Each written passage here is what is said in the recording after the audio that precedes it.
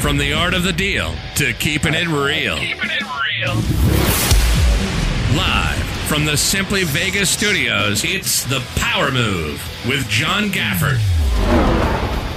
Back again for another fun-filled, exciting episode. No, I'm just kidding. I'm not doing that. No, another episode of The Power Move. I am your host, John Gafford.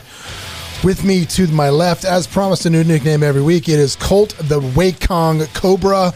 Amidan. Colt. Like Cobra. The Wakong Cobra. Or the Mekong Cobra, I guess it should be. I'll take that. The Mekong Cobra. I like it. Wow. And then also to my left, my Chris Connell, Esquire. How are you, buddy? All right, living the dream. Good to see you, Counselor. Welcome back. Glad to have everybody here again. And man, you obviously would probably have to be living under a rock at this point if you haven't heard about a little show on Netflix called The Squid Games. I know where this is going. You know where it's going, yeah. Right? So they'll be here in about 15 minutes to pick you up, Colt. You weren't expecting to go there, were you? No, just kidding. No, they're not going to be here in 15 minutes. Joke's on you guys because I'm pretty athletic. Colt's feeling like he can win it all.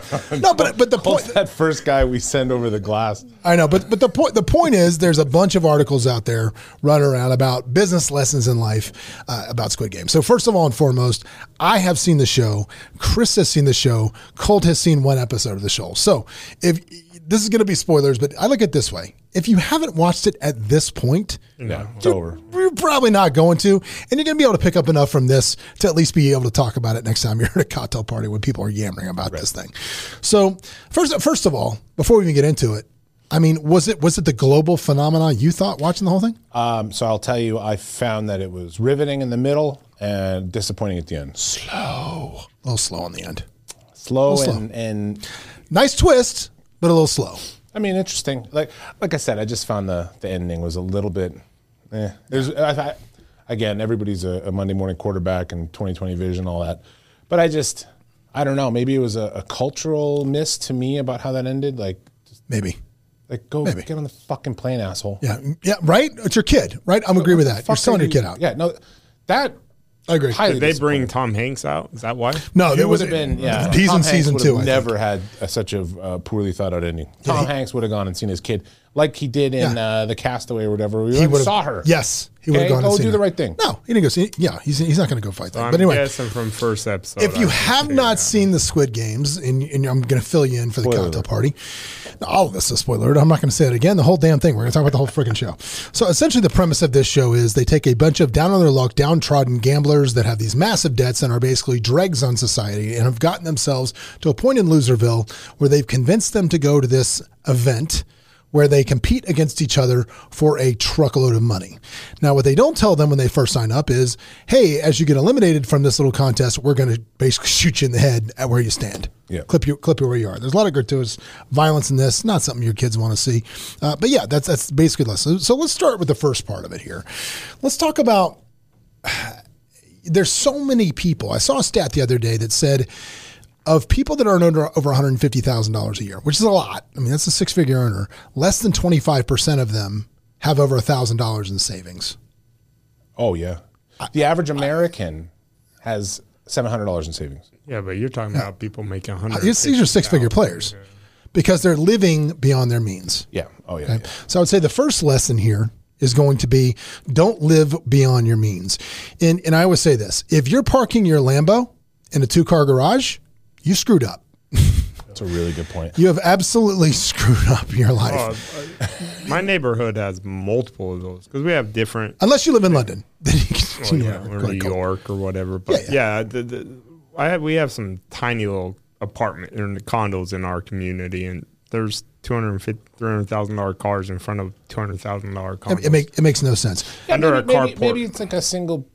Lady, she just wants a Lambo. Maybe she's really into Lambo. That's her dream. Maybe if that's your thing, fine. But don't think you're making good financial decisions. No, but I'm going to say this. But here is the one piece of financial advice that I can give people that are living beyond their means or you want nice things.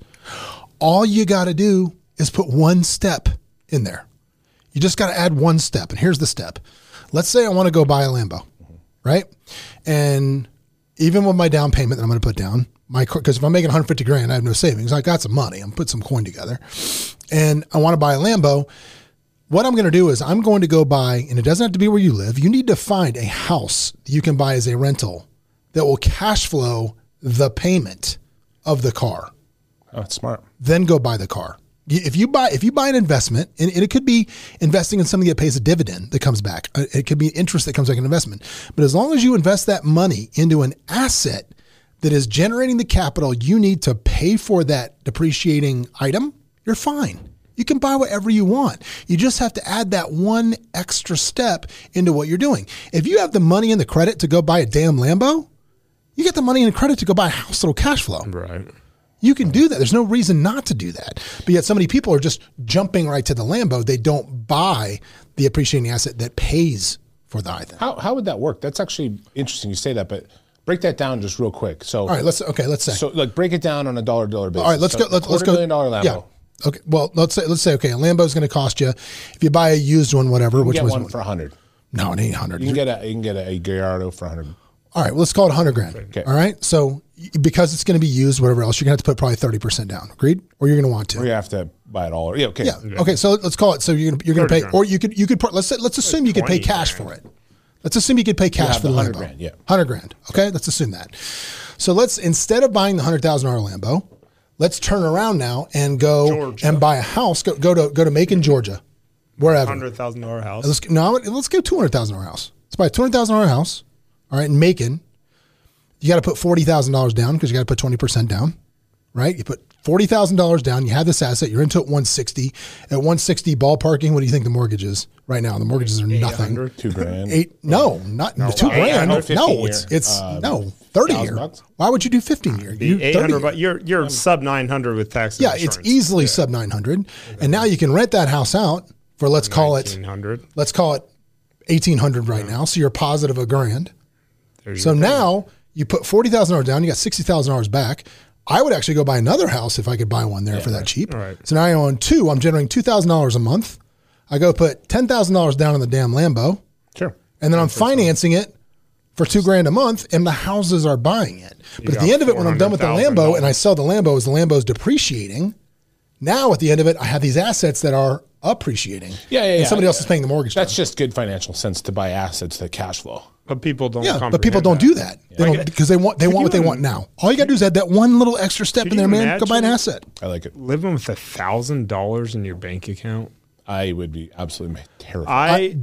I forget. It just wouldn't happen. If we probably all said what we have in the bank, and we would say, like, I still freak out. If I told people what I had in the bank, they'd be like, what the?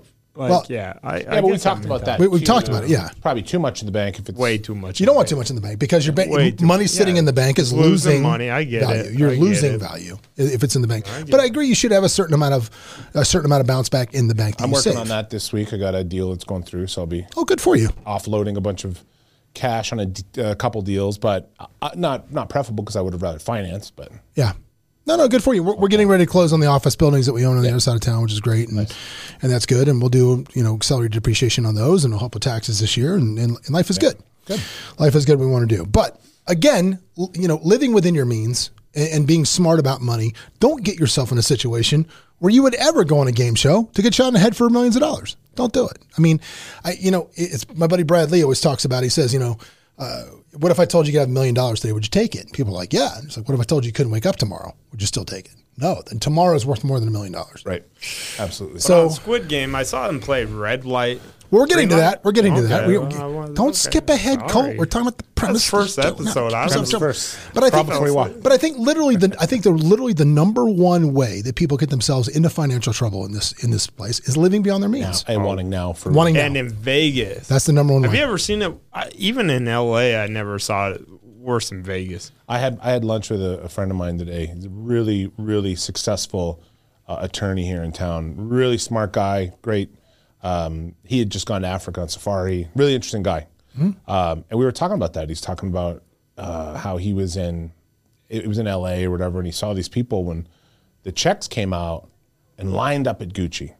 Oh, he was just like he was talking about the kids, right? He's a little bit older than I am, but he was talking about what the hell's going on with these kids? Why don't they? None of them have a couple of nickels to scrape together, and it got into this whole thing of, I think a lot of kids think it's really hard to exist now. I can't buy a house. I can't do all this. And there's not a lot of hope for these kids that are very young. That's kind of the message. And I'm like, yeah, but there was no hope for me when I was a kid, so I had 3 roommates. See, I had 3 roommates. I'm going to disagree with you on that one, though. I think the smart kids took those checks and bought crypto. No, yeah. And then he's talking about the guys buying Gucci belts for $1,000 But here's the difference. Let's talk about the one step that makes a difference. The one step that made a difference. The people that got the checks and lined up at Gucci, they missed one step between the check and the Gucci, which was this step. The wealth of human knowledge about how to make money is on YouTube. Oh, absolutely. Oh, yeah. These kids that got on YouTube, learn how to trade crypto, learn how to trade NFTs, learn how to drive that, learn this as a business. They took those checks and made money. Sure. And then once that crypto builds and grows and grows and grows, now go buy your Gucci. But again, it's the one step between. And a lot of times, can't buy it twice, don't buy it. 100%. If you can't buy it twice, don't buy it. Like I said, I have a cooling off period when I want to buy something expensive. I'll look at it, and I don't impulse buy anything. I'll look at it and I'll cool off for 4 days. If I still want it, I'll buy it. If not, a lot of times I don't. Don't you find that after the cooling off period, you talk yourself out of it? I don't want it. I've done that lots of times. It was a dream of mine to have a Ferrari as a kid. Mm-hmm. And there's times when, you have a couple cocktails, you get on that eBay bidding site and you start throwing out some bids. You get it cheap. They hold their value. Yeah. But what are you on the 360? Then the next day you wake up. On the 360, aren't you? 430. 430? Okay. Because it's kind of got all the good things with 430. Yeah. It's got the chain instead of the belt and all. Yeah. Got a lot of value. Really love that car. All right. I would take an old one over a new one. I'd rather have a 430 than a 488. Or a 458. I'd much rather have a 488. No, never. No, not even close to me. 430 is the number one. But that's just my preference. Agree to disagree. But I've never owned one. That's true. And there's a reson. It's because it is not something but I'm actually probably a shitty owner of that car because I don't like to put in the time and maintenance. Yeah. So I'm not going to be wiping it with diapers like Ferris Bueller, like Cam's dad and Ferris Bueller. So I look at it, I want it in the moment, and then I realize the effort it would take, and I go, I don't need to add more things in my life to take care of. I took. We'll talk about what kind of. I took the black car down to Circa this weekend, and as I was pulling to valet, I looked how dirty my car was, and I was just like, holy crap. Like, I don't know when this happened or how this happened, but I was actually embarrassed to put my car in valet. But that's the thing. Sometimes, anyway, that's the cooling off period that I like, where I realize I bought myself one time on eBay a 1970 Ford Mustang. Mm-hmm. I got a good deal on it, and I put a bunch of stuff in it, got all these things. Now I completely wish I hadn't gotten it. Now I'm selling it. Now because you want it, now it's gone. So I want the 69 Mach 1. I want the John Wick car. And then you get it. If I got it, I'd start it up. It smelled like gasoline. I'd go, I'm not driving this. I can't take exactly what happened. The wife doesn't want to get in it. I'm out. They're death traps. Forget it. I'm completely out of this. So back to the Squid Game. So the first game they play after they sign their lives away for being financially irresponsible is they bring them out and they say, we're going to play red light, green light. It's red light, green light. The big crazy person in the back. And literally it just turns into this giant girl that's got machine guns on it. When she catches you moving after red light, you just get clipped with a sniper rifle. Bang, bang, bang. People are dropping everywhere. And the people that rushed in this were the ones that all got shot. The people that took their time and kind of stacked themselves up in a row and worked together got through it. So I think the lesson here is it doesn't matter how fast you get something done. It's just that you make steady progress to move forward. If you try to go fast, bad things can happen. Step back. Don't rush into stuff without digest it. Figuring out what it is. Step back, digest stuff. I mean, I always tell people in business, it's like being on a freeway. You ever get stuck behind two idiots that just and you're just trying to push. Sometimes if you get off the gas, you see there's a clear open lane over here, right? Mm-hmm. Same thing. Like when you start rushing shit, sometimes take a step back. Just look at stuff. I would win that game. You would win that game all day. I always want to pump the brakes on that. The crypto trading thing that you said, though, John. I think a lot of people. This is a good point about red light, green light. The crypto thing you'd mentioned. Jumping into something you don't know. Jumping into something you haven't put the time into, the homework. Nobody wants to be a trader. And look, just because I say that the wealth of human knowledge is on YouTube doesn't mean it's always a good idea. One of the worst pitches I ever got from somebody was I had a guy trying to get me to invest in a cannabis operation. Yeah. And the guy actually said to me, I spent the whole weekend on YouTube. I know everything there is to know about this. I was like, the whole weekend you spent? Oh my gosh. Goodness. Here's $500,000. Good for you. Here's a giant investment. Came right to my office after that. No, I can see that. So the next episode, as they did this, was the honeycomb episode. This is where essentially what they do, I guess it's a well-known Japanese game if you're a kid, or Korean game, where they take sugar and they spin it into a flat, like pancake-looking thing. All right. And then they take a cookie cutter and kind of depress it into it, but not all the way through it, just so it leaves an outline. It's like a dent in the comb. And the game is you've got to break away all of the pieces around it to where you just have the shape that was of the cookie cutter. And if you break it, guess what happens, Colt? It's right in the head. Yeah, you're done. I don't know if I'd be good Guess at whose that twisted game. daughter made honeycombs Really made for us honeycombs? this weekend. Oh, God. You did this with You know the what she toothpick? gives me? A The Canadian umbrella. maple leaf. She gives herself a star and gives me a maple leaf. Oh, yeah. So Sharp edges. So here's the deal. As this rolls out, right? As this game is being rolled out, there's one guy, there's a doctor who's kind of getting the inside scoop because apparently as the people get killed, some of the guards are harvesting body parts and selling them off on the black market to China. That's a whole nother little subplot of this deal. But the doctor's getting some of the inside scoop as to what's happening. And he's kind of getting a little bit of inside scoop. And there's a girl that's climbing up in the vents and trying to figure it out. And she sees them making these things with sugar and they kind of put it together before the game starts, right? They put it together and they go out and there's essentially 5 characters that are kind of working together. There's an old man, a woman, a gangster guy, sort of, the guy that was like the smart banker guy that, embezzled all the money and is there for that. And then the hero is the main guy who's a degenerate gambler. There you go. The protagonist, if you will. And anyway, so they're working on this team. They're looking at it. And the one guy that's like the smart Wall Street guy, he like remembers the game. He knows what it is. He remembers what it is. He's like, I know what we're doing. Mm-hmm. So they have the shapes and they go, you can pick whatever shape you like. Now keep in mind, every time somebody dies in this game, it whittles it down a little more. And there's this giant piggy bank in the ceiling they dump more money into. And I think we looked it up. It's like 45 billion won or whatever. And it comes up like 38 million bucks. They keep adding money to it, right? And so as we're going along, the guy knows the game. And the one guy says to him, he goes, should we all pick something different or what should we do? Now, this guy knows the easiest shape to pick. I think it was a star the easiest one? Yeah, it's a triangle, whatever it was. So he's like, I don't know. We should all pick something different because we don't know. So he kind of sold his team out a little bit because he knew what was coming. And they all picked something different. Smart move. Well, okay. Now, all the main characters kind of get through this thing. One of them ends up, so the main character draws like an umbrella and it's like impossible. It's like the hardest thing. And he's like, how do I get through this? And he's like, he started licking the back of it because he realized you could, if you hold it up to the sun and you started licking it, you could get through it. So this brings me to business points on this and tell me if you disagree or disagree. My first one, and nobody, in all the articles I saw, nobody mentioned this one. And I'm going to mention it, which is one of my general rules of business is if a competitor in the marketplace is making a mistake, let them. Sure. Let them do it. I think, business to a certain extent, if you've read Art of War, business, it's warfare, man. And if your competitors are making a mistake, don't be so quick to verbalize that mistake and not necessarily just to verbalize it to them, but don't talk about it to other people. Because somebody might go back to that person and say, so-and-so said you're screwing this up or you're doing this wrong. Mm-hmm. Right. And then not only do they get the information to fix it, but it makes you look bad. Right. If you see somebody that's your competitor in the marketplace making a mistake, let them make it. I don't think that's ruthless. I think that's business. What says you, counselor? Yeah, no, I think that's actually very reasonable. Yeah.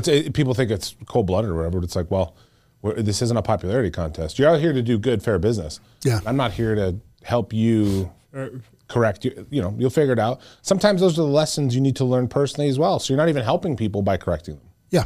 It's funny. Like, for example, this happened to me the other day. Like, here's an example. We have a space out in front of our office. You guys drive by it whenever you come here. The very first space right in front of the door. What does it say, Colt? What's that door? What's that space say? Reserved for top agent. Reserved for the top agent. Reserved for agent of the month. They get the number one best parking space out there. Went to another company the other day, and in front of their business, it said reserved for broker. Yeah. And I was like, should I say it? Nah.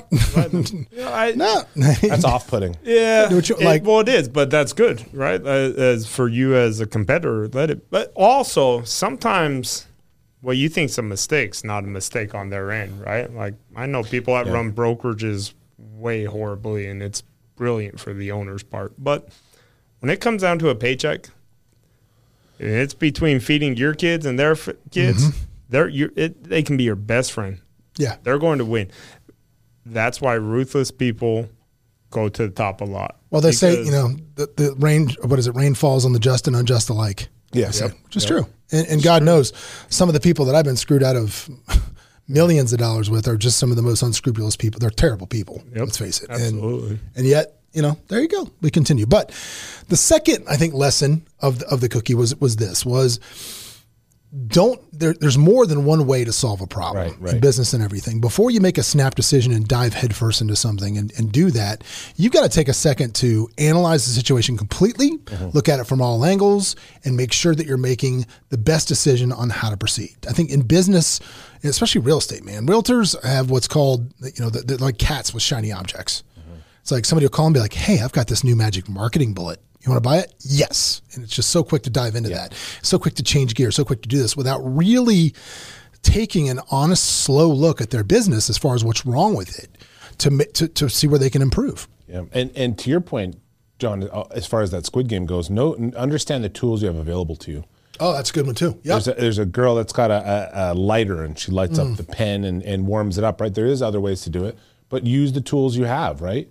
That comes down to use your network, use the things you have, because other people are playing with different sets of skills than you have, right? Yep. If you're a tall, beautiful, attractive person, that's going to be a different skill set than maybe you have, but maybe you have an ability to be thoughtful and send handwritten cards, right? Yeah. And people think in this business, in your business and partially mine, that the attractive ones are you all know that. Well, it's all Colt's, Rich. I mean, well, hold on. He's exceptionally attractive. Exceptionally attractive. Exceptionally attractive. If you check out the YouTube channel, if you haven't seen Colt yet, I mean, gorgeous, breathtaking. Oh man, just look at him. Please just don't do nasty stallion things to my pictures. Sitting here. You ever see that Handsome Boy modeling school thing? Oh. That's it. But no, sometimes people in this business underestimate what people really want. A lot of people from the Midwest moving. If you're from Kansas, you're moving to Las Vegas. You're not necessarily picking out the drop dead gorgeous model to sell your home. You may want the person who's giving you great customer service and going to be first, looks like whatever. you, looks like you, wears a t-shirt, not going to disrupt, and you're not going to make his wife uncomfortable by being too damn handsome or whatever, or whatever. Right. Don't life. Use the tools you have available to you within the rules, obviously. Well, no, but again, let's talk about what is fair. What is fair? And again, I go back to one of my favorite movie quotes, which was Jack Sparrow in the Pirates of the Caribbean, when he's like, look, there's no such thing as fair. There's what a man can do and what a man can't do. Right. That's it. That's right. And that's all that matters. And that's the lessons, every time my kids say, well, that's not fair. I go, well, the fair is where you buy cotton candy and popcorn. Yeah. There's no such thing as fair. Yeah. The world is not fair. One? Huh? Fair's got nothing to do with it. Oh, yeah. This isn't fair. Fair's got what was that from? That's Sean Connery, wasn't it? The only thing I remember from Sean Connery was Fair's got nothing to do with it. No, The Rock. No, when he says, when he goes, can you do this? And he goes, try. And he goes, try. Losers, try. Winners go home and bang the prom queen. He goes, they're bashed. Yeah. Do the bash. Losers are always talking about their bash. The winners go home and fuck the prom queen. That's what it was. No, yeah, there is no tribe. There is doing that. So, yeah, use the tools you have. Yeah, use what you got. Like you said, there's a lot of successful people based on they're hot. But they fizzle out, depreciating assets. Depreciating assets, and there's a bunch of them in the real estate business. You can't judge yourself against them either, right? Like, they're being successful. Yeah. No, it is. So the next episode after they survived this bad boy, they did a marble game. And this was a little bit of a mind twist on anybody. Because what they tell them is... Marble number 3? Yeah, marble was the next one. No, tug of war. Tug of war. Sorry, we go tug of war. Sorry.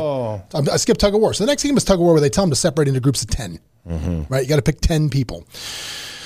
So again, the doctor that was helping harvest organs for the guards finds out it's going to be tug of war. So he comes in and tells the gangster guy, insider trader guy. So he comes in and tells the gangster guy, we need a big, strong team, as many big, strong guys as we can get, because he knows it's going to be tug of war. So they get a big, strong team, and then our hero with his little hodgepodge of his 70-year-old man and his guy, they wind up with with their team, which includes sub 100 the absolute worst part of this entire series, and made it borderline unwatchable, was that 45-year-old hooker.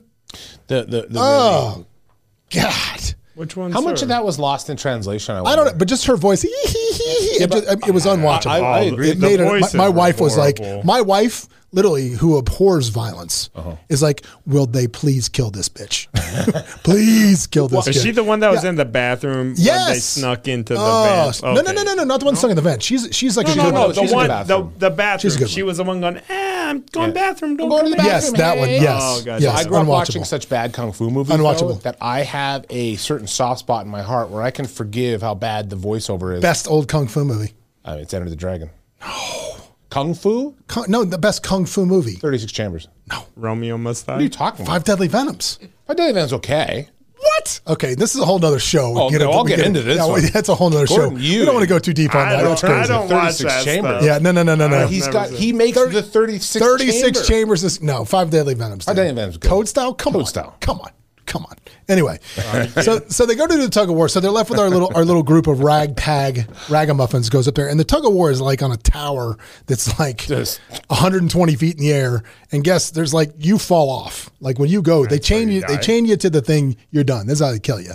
So if you lose, you're going off the edge. And they basically have a little deal where they say, "Okay, go," and they all lean back at the same time, and they have a strategy because the old man, when I was young, I would play this game. That was a little slow to me too. It was a little over dramatic for him, but he told him how to win, and they had the strategy, and they ended up winning. Right? The other team had a better strategy than just pure brute strength. It was a better strategy than pure brute strength. And of course, real life would have worked though. Absolutely not. Absolutely not. Got fucking boat raced. Yeah, absolutely. It would have been like Revenge of the Nerds when what was it? The Alpha Betas just ran them out of the house. And literally boat raced. Yeah. No. So, but I think that I think there is something to say in teams. I think there's something with planning and strategic teams, the power of many versus the power of one, absolutely there.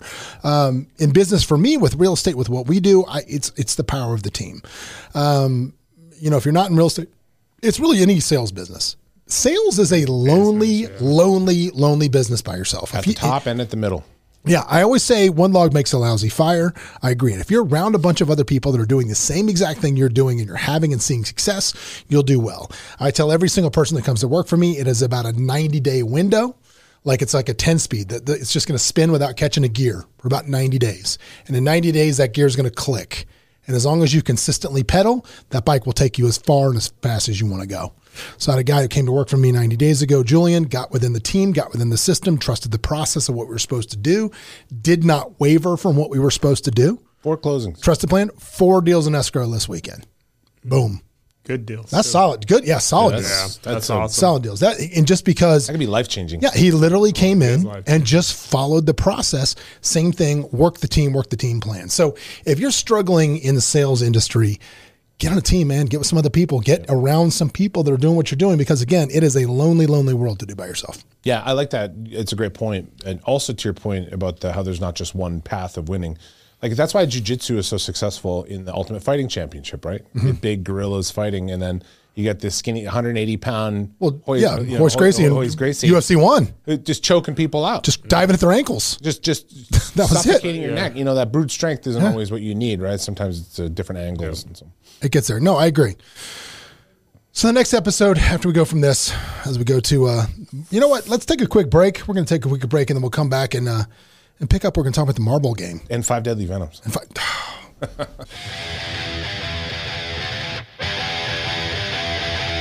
Hey, it's John Gafford. If you want to catch up more and see what we're doing, you can always go to thejohngafford.com, where we'll share any links things we talked about on the show, as well as links to the YouTube where you can watch us live. And if you want to catch up with me on Instagram, you can always follow me at thejohngafford. I'm here. Give me a shout. Back from the break. And today we're discussing the Squid Game. If you haven't seen it, sorry, we're going to ruin it for you. But at this point, if you haven't seen it, like we said, does it really matter? Don't worry, the ending will ruin it for you. Yeah, just get the cliff notes and just go from there. It doesn't matter at this point. But you know what we forgot to talk about? What we forgot to talk about was this. I don't know if it was, which game was it between? Was it between red light, green light, and tug of war? I think it was after tug of war. It was kind of after around the honeycomb. So here's what they did, Colt, because you didn't get this far in it. So here's what they did. They deliberately fed them like nothing. It was like one egg and like a drink. And some of the less than scrupulous folks got back in lines. So they doubled up on the egg and they doubled up. So there's like 8 or 9 people didn't get anything to eat. And they did it purposely because they wanted them to be start to turn on each other. Or at least they didn't stop it. Yeah, they didn't stop it. Yeah. So there was there was a deal where they just kind of let them go at it and kill each other. And like a bunch of people got eliminated, like 20 something people. Whittling this down pretty quick based on that. And when you look at that situation, I think there's a lot can be learned from that, which is this. Number one, let's get it from a business standpoint. If you have clients and they feel underserved or they feel they're not getting enough from what they're going to get, one of a couple things is going to happen. Chances are they're going to look elsewhere to satiate that need, whatever it is. So you might want to look at your client base and ask yourself, am I feeding my client base enough on a regular basis? Because if not, the results kind of speak for themselves. Mm-hmm. Other than that, I would just say, I don't know how often you're going to be in a prison riot situation, but if you are, hopefully we both looked at Colt. Yeah, we both looked at Colt it's Colt next time. You might want to watch that do good in prison. Yeah, it's a user thing. I don't think so. Either. Yeah, no, it was just a whole thing where they kind of killed each other, but it was crazy. Who was the guy in the all black mask? Okay, that's the front man. So I had figured this out very early as well. I kind of figured out what was going on. Okay, so you've seen one episode. Let me see if you can figure this out too. You've seen one episode. What do you think the whole purpose of this whole thing is? Did you have this in one episode? Did you know exactly what this was about? So I have read things like The Most Dangerous Game. Yeah. I just some billionaire I don't that assume, has a sick mind is what I thought. No, I knew because shut shit. As soon as you had the numbers on them, yeah, I knew it was gambling. This is billionaires gambling on Rat human Race. That did you ever see Rat Race? I think I did. It's no, but the point being is I knew what was going on. It wasn't. Yeah, I mean, I didn't even think it wasn't like I didn't think it was like being held. No, wasn't a huge leap to get there. But the front man guy is just kind of in charge of all of the other guys. Okay. There's something else we didn't talk about, which was during this whole time that this is all going on, a policeman has infiltrated the game. He kind of hijacked his way into it and was kind of scooching around, and because all of the guards are wearing masks, he kept kind of stealing the identity of these different guards and getting from place to place and causing a little bit of havoc as he was recording this, right, as he's going along, right? As this is going along. Did you find the end of that to be a little bit of a plot hole? Like, what was that about? Totally. Absolutely. Yeah. Cool looking guards, by the way. Cool looking guards. Everyone's going to be dressed up for Halloween. No, they're actually not, because my son wanted to be dressed up in his for Halloween, but you can't find those costumes anywhere. We did get. Actually, that's not true. I lied to that. I say that and it's not true. My son is going to be the front man. We found the mask and he's got the coat, so he's going to be the front man. See what I'm saying? Called it. Yeah, there it is. Sexy front man. Sexy front man. That's what he's going to be. No. Not him. Yeah, sure. Jesus. The thoughts and feelings of Chris Connell do not represent that as a partner. How old's your son, John? Yeah, exactly.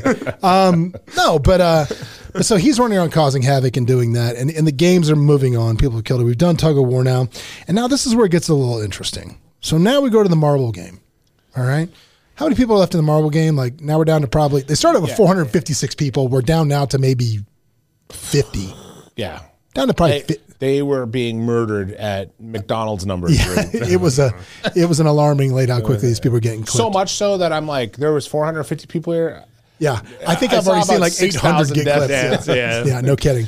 So they're down to the marble game when they tell everybody to pair off. You have to go into pairs and go into the game. And they go to the game. And then when they get in the game, they tell them that they'll be playing against each other. And they can play any game they want with the marbles. They can do whatever they want, but they have to play against each other. And the issue with this is you got like a husband and wife are in there together. They want to stick together. Now they do this. And so all these different games, everybody's playing different games. Everybody's doing different things. There are people making great sacrifices because through the course of conversation, they just realize my life is worth nothing compared to yours. You have something to live for. I don't. So they're throwing it. And then, instantly just capping people left and right. And as it's going along, you have a couple of situations that arise. Number one, my first thing with this is never assume anything about anybody. Never assume what they want from you in any shape or form. Never make that assumption. You can't, these people made the assumption that they were going to be playing together and they weren't. So they were making these assumptions they were going to be there. And I know that, have I ever told you that my finest moment about making assumptions about what people wanted? I don't think I have. Years and years ago when I was on The Apprentice, after The Apprentice, I get called to New York from a casting agency, calls me up. And I think it's like a prank call at one point. I'm like, well, who is this? What's going on? They're like, no, we're a casting agent. We saw you, and David Flabot, who was like Will and Grace fame. He wrote that, Will and Grace, and a bunch of other famous sitcoms. They saw you, and they want you to come read for his new pilot. So I'm like, never done this before. I'm like, all right, so yeah, so you come to New York and read for a pilot. I'm like, sure. So I said, okay, we need you to sign an NDA, and then we're going to overnight you the script. I'm like, great. So I sign the NDA, and they send me the script down, and I open the script. I have it in my office. I'll show it to you when I'm done. I keep it as a reminder. Absolutely, I do. And for this very lesson, I've never assumed what anybody wants. So I open the script, and the first page, they want me to read. It's called Goody's Place. They've got Big Pussy from The Sopranos is going to be the uncle, and that's the only person they have set cast so far, they tell me. So I open the script, and it has a description of the characters, and they want me to read for the lead, which is Goody, right? So I read the description of Goody. It says, overweight guy in his 30s, somewhat charming, but by no means man candy. Is what this reads. That's the description for this character. That's the description. I swear to God, I'll show it to you. That's the description. And then below it is a description for his best friend. And his best friend, it says, tall, loud, think Vince Vaughn from Swingers. Now keep in mind, I had just got done doing a press tour where instead of talking about business, they were literally putting pictures of me up next to Vince Vaughn saying how much I look like him. In my younger years, we looked a lot alike, which is funny because now in later life, I'm actually friends with his sister. And the very first thing she ever said to me, Victoria, when I met her, she's married to a friend of mine, John Isbell. Very first thing she ever said to me was, you look a fucking thing like my brother. That's the first thing she ever said to me, which I thought was, I'm like, I'm not the one running around saying this. Other people were. Hey, Good Morning America said it, not me. Right. And anyway, so I read this. So I get to New York and I walk into this casting agency. I'm fucking Goody. Hang on. I walk into this casting, I walk into this room, very similar kind of the one we're in now, lit with a camera, and a casting director sit there. And I said, I think there's been a mistake. And the guy goes, I'm sorry? And I said, yeah, you sent me the script and they said they wanted me to read for Goody, but I think I should be reading for the other, whatever the character's name was. And the guy looks at me just like this. I'm looking at the camera so I can look at YouTube and get the advice. He goes, you can read for whatever you want. And I knew in that moment, this guy was like, fuck this guy. Like, who are you? And then I proceeded to give a really crappy reading for the other character. And I never heard back. And I called one of my friends that worked at NBC and I said, I think I might have screwed this up. And he goes, what'd you do? And I told him and he goes, bro, those descriptions don't mean anything. They literally mean nothing. Yeah. They're just there as like a placeholder. What are you doing? Like, I don't know. So yeah. So I made that assumption. Yeah. I made you could have been a movie star. Now you're stuck. You know what I'm picturing right now? When Michael Rappaport in True Romance was doing that thing. Yeah. Go and shoot him in the face. Right. In the face. She's like, you're very talented, mister. Exactly. No, thank God that show never got picked up and never went anywhere. Can you imagine, like, it could have been me right there. That could have been me. Could have been me, but I read for the wrong thing. But never assume that you know what they want you to do. Always walk in, open eyes, open ears, open heart, in any situation. To add to that, here's a huge lesson from that. Mm-hmm. Don't go into business with your friends because they're your friends. Yeah. Yep. Develop friendships through business. Yeah. Don't do the other way around. Yeah. Guaranteed way to go broke is to invest in your good friend's bad idea. Okay. Because like I said, for example, I've kind of known you guys almost more professionally first than like as much social. Yeah, absolutely. I've worked with you over time. Yeah. I like you more. You know what I mean? Like, I would much rather have friendships develop out of business relationships than the other way around because friendships are weird. There's a lot of assumptions. There's a lot of things you go in. And then what happens when shit gets weird? Yeah. Everything we've talked about in business. Well, marble game. You think you're doing business with your friend. At the end of the day, one of you has to eat shit. Well, who's it going to be? Well, no. Because you're a good human being. Because like, for example, on a deal that I ate shit on, north of $1 million, I went out and raised a bunch of private equity from friends. And you know what I did? I paid every nickel of it back out of my pocket, and I took the loss. They didn't take the loss. I took the loss. I mean, that's... And in that, if you go in and you're going to solicit money for business from friends, you better understand going into it that if something goes south, you're either paying it back or losing the friend or family member. That's it. 100%. I don't care. People are like, oh, we're blood, we're family. Bro, you bang somebody out over 50 grand, they ain't calling you no more. Yeah. They don't want to talk to you. They don't want to see anymore because all they're going to see, all they're going to hear when they look at you is the lost money. Yeah. That's it. So be careful. Exactly. Be very careful if you're going to go raise money from friends and careful family. You play Squid Games with. That's it. Be careful. You play Squid Games with. If we're in the marble game, would you let me win, Chris? Absolutely not. No, absolutely not. That's it. I'll kill you and 3 dudes that look like you to make it through. And that's what I think people don't realize in life, right? Like I tell people all the time, no, you can't just go walk around. People are so naive. They think everybody, if I'm nice to them, they're going to be nice back. No, they'll cut your head off. Yeah. Right? Like you cannot go sit in the middle of Iraq and talk crap or try to hug everybody, go me. And yeah, half of them will, 90% will, but that 10% is going to cut you off, your head off. Like going down through Mexico. But in the marble game, so they could play whatever they wanted to play, right?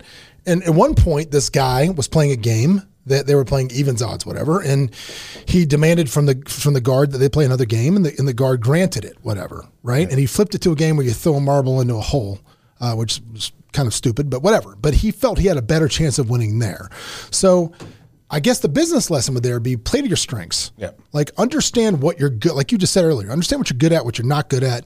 If you're not good at something, don't try to force it to do that. And like I always tell people when they're writing business plans, especially in real estate, if you are never going to go knock on a door because you just physically, it makes you ill, the idea of being a door knocker, don't write door knocking on your damn business plan. Yeah, seriously. Because you're setting yourself up to fail and it's just never going to happen. Yeah. You've got to play to your strengths in every aspect, especially business. Yeah. Self-awareness. People that are self-aware, acutely self-aware, not overly critical or not low self-esteem. Oh, everybody hates, that's horseshit. I mean, really self-aware, right? They do well because they'll play to their strengths. Yeah. There's people that want to be in beauty pageants that should be in, mud wrestling competition. Not everybody is going to be good. Is that a fix the teeth before you get the boobs comment? Is that what that was? Is that where you were kind of headed with that? That's what I feel like we were going to do. That's exactly what that was. Yeah, welcome to Vegas. No, but I do. Yeah. I think that's like fix the teeth first. I tried to do something during COVID that I'm like, all right, I got to get out of my comfort zone. I'm going to try something, right? And so I put it in my calendar to do at least 2 or 3 times a week. And every time it would pop up, I'm like, no, that's how I ended up at Sperm Bake. I'm like, I'd rather go Olympic swimmer. No, but I finally had to take it out because I was just like, I've set myself up for failure. Yeah. I hate seeing it. Take it off. You're never going to do that, Colt. Yeah. Just stop it. Well, I mean, real growth is about being uncomfortable, but there's a difference between stepping out of your comfort zone and doing something that you loathe. Right. Yeah. We get one social media. Yeah. We get one spin around this big. We get one spin around this big rock, boys. And if you're spending your day doing things that you loathe, what's the point?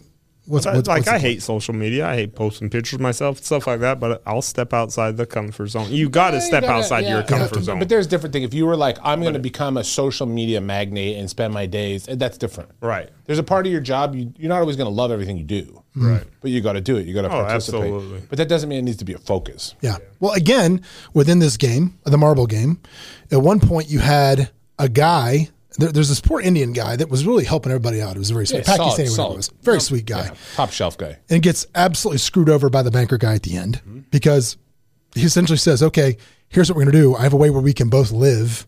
You go this way, I'm going to go that way. Does a little sleight of hand, with the thumb coming out. Does a little sleight of hand. And of course, the Pakistani guy winds up with a bag of rocks. The other guy winds up with all the marbles. And he goes up to the guy and he says, you told me the game was to end up with all the marbles. You didn't say how we had to do it. So technically he cheated the guy, but there was nothing in the rules saying that he couldn't. That's right. So that's kind of a tough one for me because part of it is, you should walk through life with integrity. You should try to do things the right way always. Right. You should try to be fair dealing with others. I mean, if your life's on the line, you do what you got to do to get to where you want to be. And it's not even a life on line that you'll see that from people. And I think more of the business thing to take from that is assume that someone's just going to fuck you and cover your ass all the time. That's called the Nash equilibrium. Right. No, but I'm saying people go into stuff all the time. Hey, we had a deal that the guy was trying to screw everybody. We said, all right, whatever. He assumed that we were going to give an extension. We had a backup offer ready, close 3 days. We took $70,000 from the guy, and he just sat there, and I'm like, we're not here to make friends. Like I got to look everybody's out for cool my until they're clients. not. Yeah. You know John Nash, the guy with the beautiful mind? He's a game theorist, most famous game theorist there I think there is, other than maybe Stackelberg. But John Nash had that thing. If you're in a multi-shot game, right? If you're in a 10-thing game, people will calculate when they can fuck you.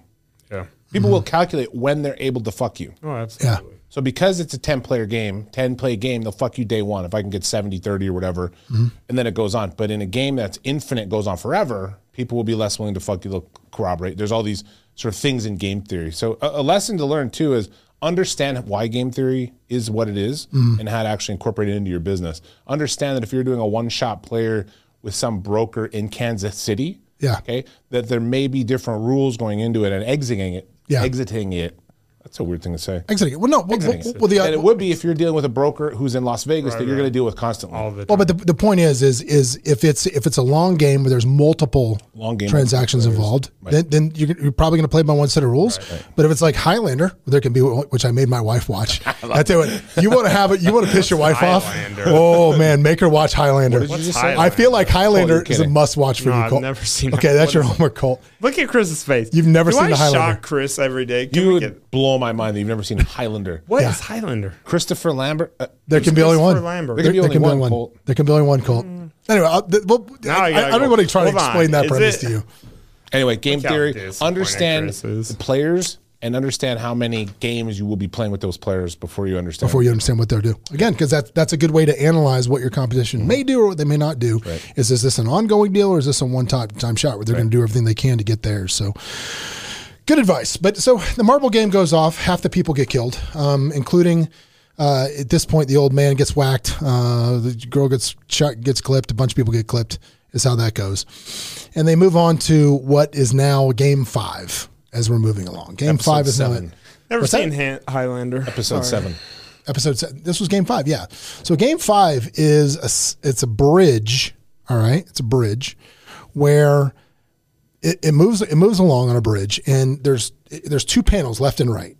One of the panels is tempered, which will hold the weight of 2 players. The other panel is normal glass, which will shatter and fall.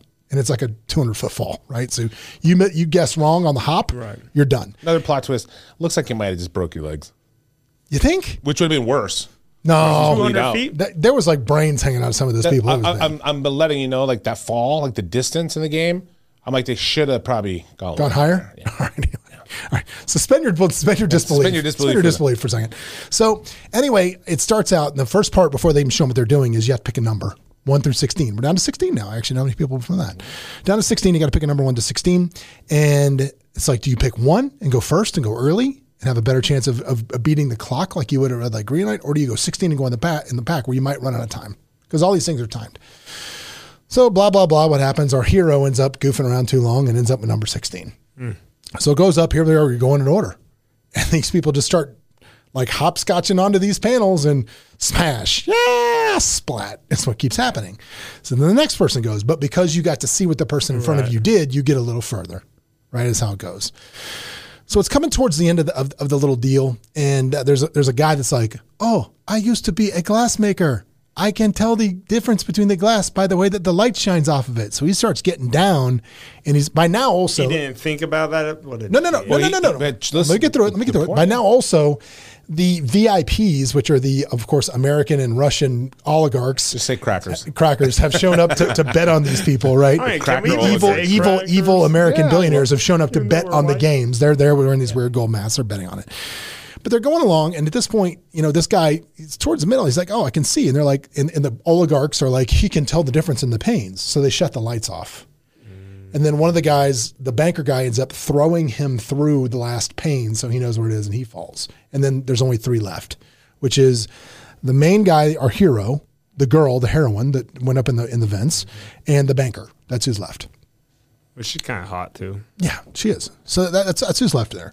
And as we go along, so here's the lesson there with this game.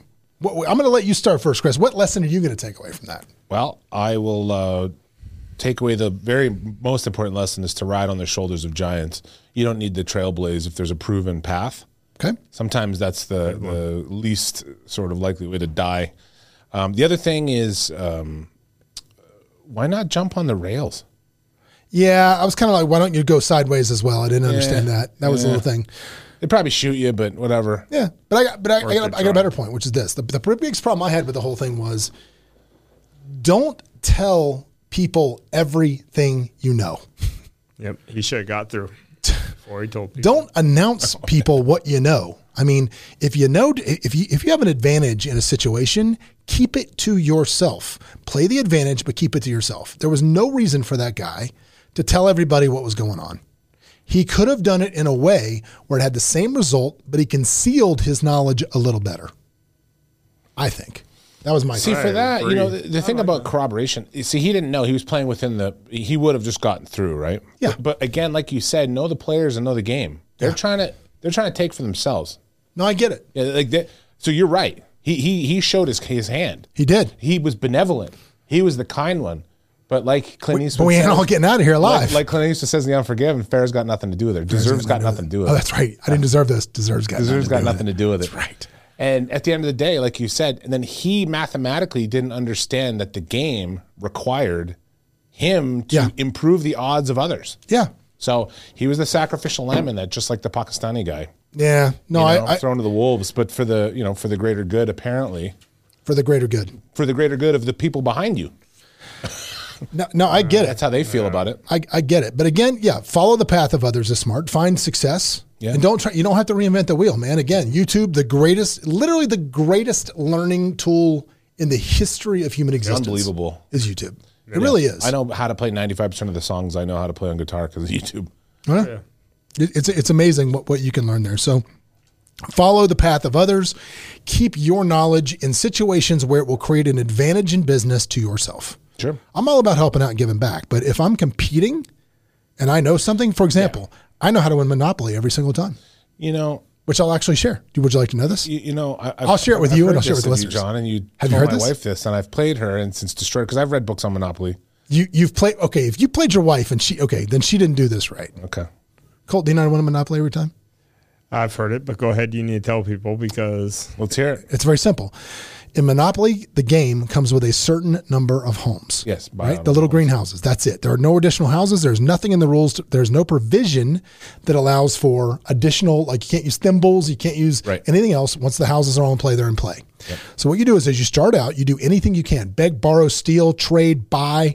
I mean, you mortgage your soul to get a three play set. Doesn't matter which one it is. Yep. It can be the crappy Baltic ones. Totally it doesn't agree. matter. 100%. Start building houses and then never convert them to hotels. If you can do this over 2 spaces in a 4-player game where you have 2 other players, or even in a 3-player game where they're also putting houses out, you will create an absolute housing shortage because the game will run out of houses and you just have to sit back and play it out. So that works every time. Yeah, but there are spaces. People don't realize this. Not all spaces are built equal, and not all spaces have the highest probability. There's people that win the Monopoly championships every single year, like poker. Yes, based on which space. It's not on the probability of the spacing. Understanding highest ROIs per space, per roll. There's ways to maximize value in your Monopoly game. One of the strategies. What's your favorite color then? I think the highest land percentages is the yellow. Are yellow, green, and light blue. Orange. Oh, orange. I think orange is also one of the other ones, or red. Okay. Have the highest land per space because it's orange because people that are coming out of jail more frequently, right? Because jail is a spot people will go statistically more than free parking. Like there's all this, nerds will ruin everything. Oh, yeah. They're trying to ruin basketball. They're trying to ruin football, right? Going on 4th down. I'm enjoying it, but nerds try to ruin everything with numbers. At the end of it, they ruined baseball. So They did. They did. Did you like that movie, Moneyball? I read the book and I loved the book. Yeah, I'm not a huge Brad Pitt fan. I love Brad Pitt. I think Why am I not surprised by that, Colt? Yeah. I'm not surprised at all. Not surprised at all. But Moneyball as a movie was okay. I loved the book. Loved it. Good. I loved Liar's Poker too by the same author. Got it. All right. Well, moving on. So now we're down to 3 players. But Colt, to help you out because you haven't seen it, as they're done with the bridge, at the last second they explode all the tiles that are remaining. Cool. Right? Shrapnel comes flying everywhere at the existing players. The girl player takes one right in the abdomen. Big old shard takes it there.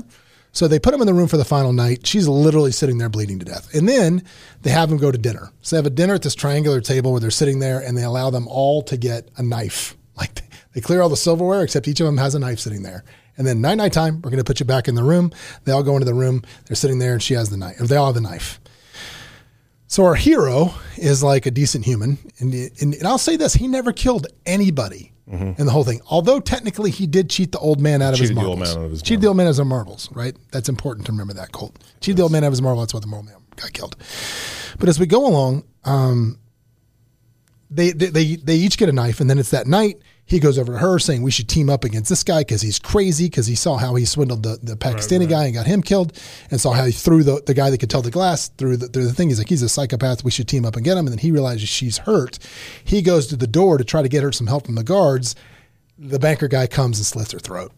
Weren't they friends as kids? Yes, they were friends as kids. That's correct.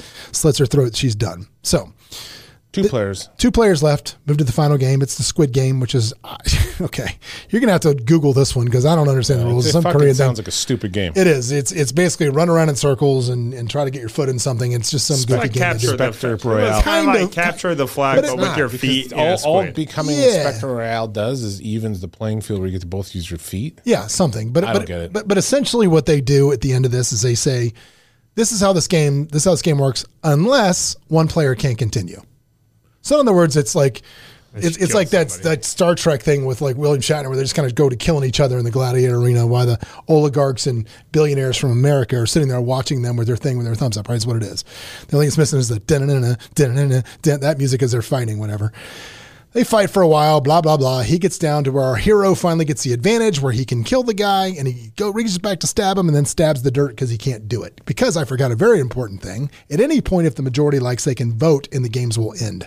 He's like, let's just end this right now. Let's both go home. And the guy goes, you know what, man?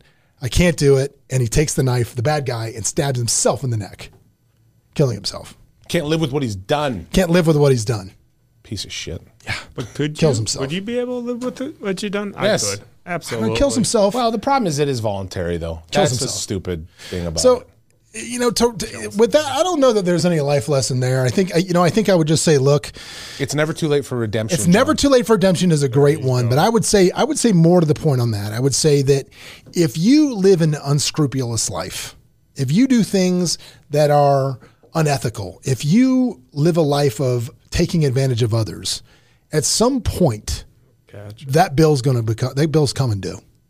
And it's going to come due in your head. I was going to say, and then other times you may get voted in. Other times you might get voted in office. No.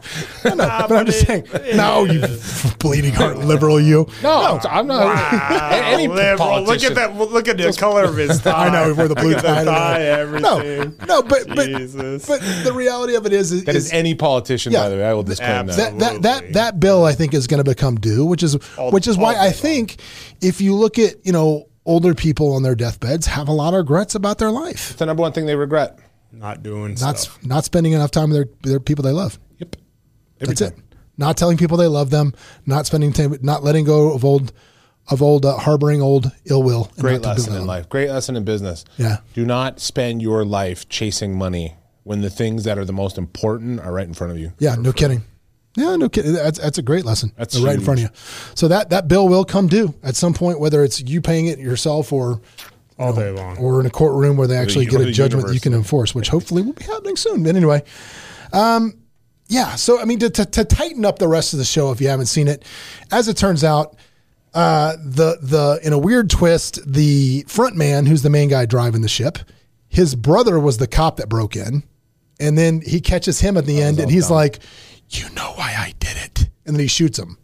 And zero idea what the hell they were talking about there. I don't even care no idea. Honestly. I think that one just... Yeah, I don't care either. Wait, I think they just forgot to tighten that up. Yeah, they just... Here's the other thing, too. Maybe this is a business lesson. What? Sometimes there's communication barriers. Like, sometimes you just don't understand what people are saying or going... Because there's a lot of times in that show I go, that's English writers who speak Korean that are doing their best to make this to give English fidelity to the script, but not everything translates. Yeah, not everything translates. Yeah, I had no idea what the hell was happening there. So, and in the big twist, it turns out the old man that was playing with them the whole time, it was player number one. He was actually the evil mastermind behind the whole thing. He didn't really get killed in the marble stunt. You never saw him get shot. Turns out he's the evil guy that's running it. Our hero that wins all of money, he wins $38 million. He's so just scrambled from this whole experience that he doesn't spend $1 of the money.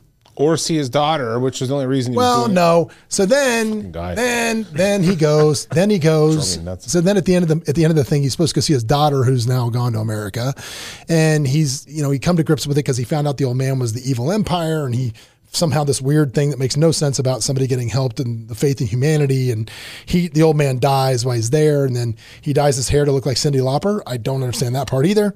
I mean, like shocking red. They just started jumping the shark. Yeah, just throwing. It's like they had a hat, like, and then he that's a problem dyes his hair when red. Stuff goes on in like episodes. Family Guy It was a Family Guy episode, and then he's supposed to go to America to see his daughter. And he hasn't seen it like over a year. He's going to get on the plane, and all of a sudden he's like called to like be the vengeance and take down the whole Squid Game, setting up Squid Game season 2, which but the guy died, and I don't care to see Squid That's it. Game. So, man, that's our assessment of the Squid Game. If you haven't seen it, congratulations. Now you can talk about it at cocktail parties and not be like the one that's left out. There you go. Hopefully you like some of the stuff we talked about when it comes to learning lessons from this thing, and hopefully you'll tune in again next time. Tell people to like and subscribe. If you like what we're doing, like it. Leave us, if you're listening to us on like Spotify or Apple, do me a solid. Leave me a nice 5-star review and then actually write a comment down there, which is good. We are killing it on we're doing so well on the non-traditional like podcast sites. It's weird, like the little ones that people like Spreaker and Castbox. We're killing there. But yeah, the reviews, I'm just, if you can do me that solid, that'd be great. I'd appreciate it. But again, if you like what we're doing, tell a friend. If you hate it, tell 2, because it doesn't matter if they're talking good or bad. As long as they're talking, you're all right. Colt almost made it feel scotch. Hey, it's John Gafford. If you want to catch up more and see what we're doing, you can always go to thejohngafford.com, where we'll share any links things we talked about on the show, as well as links to the YouTube where you can watch us live. And if you want to catch up with me on Instagram, you can always follow me at thejohngafford. I'm here. Give me a shout.